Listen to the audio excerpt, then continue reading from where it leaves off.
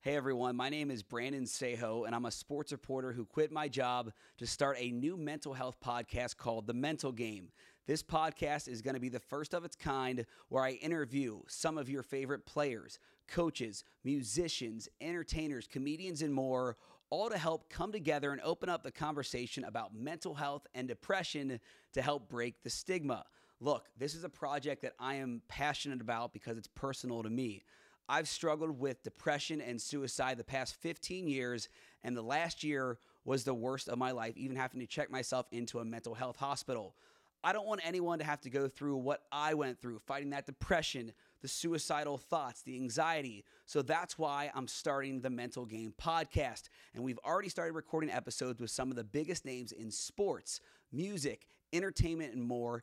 But if there's someone you want to see here on the Mental Game, comment below this video and we'll reach out as season 1 once again kicks off November 1st. And I just want to say thank you to everyone that's been so supportive of this project. I can't wait to share it with you, and I know we are going to help change the stigma together surrounding mental health and depression, and hopefully the most important thing, save lives with these conversations.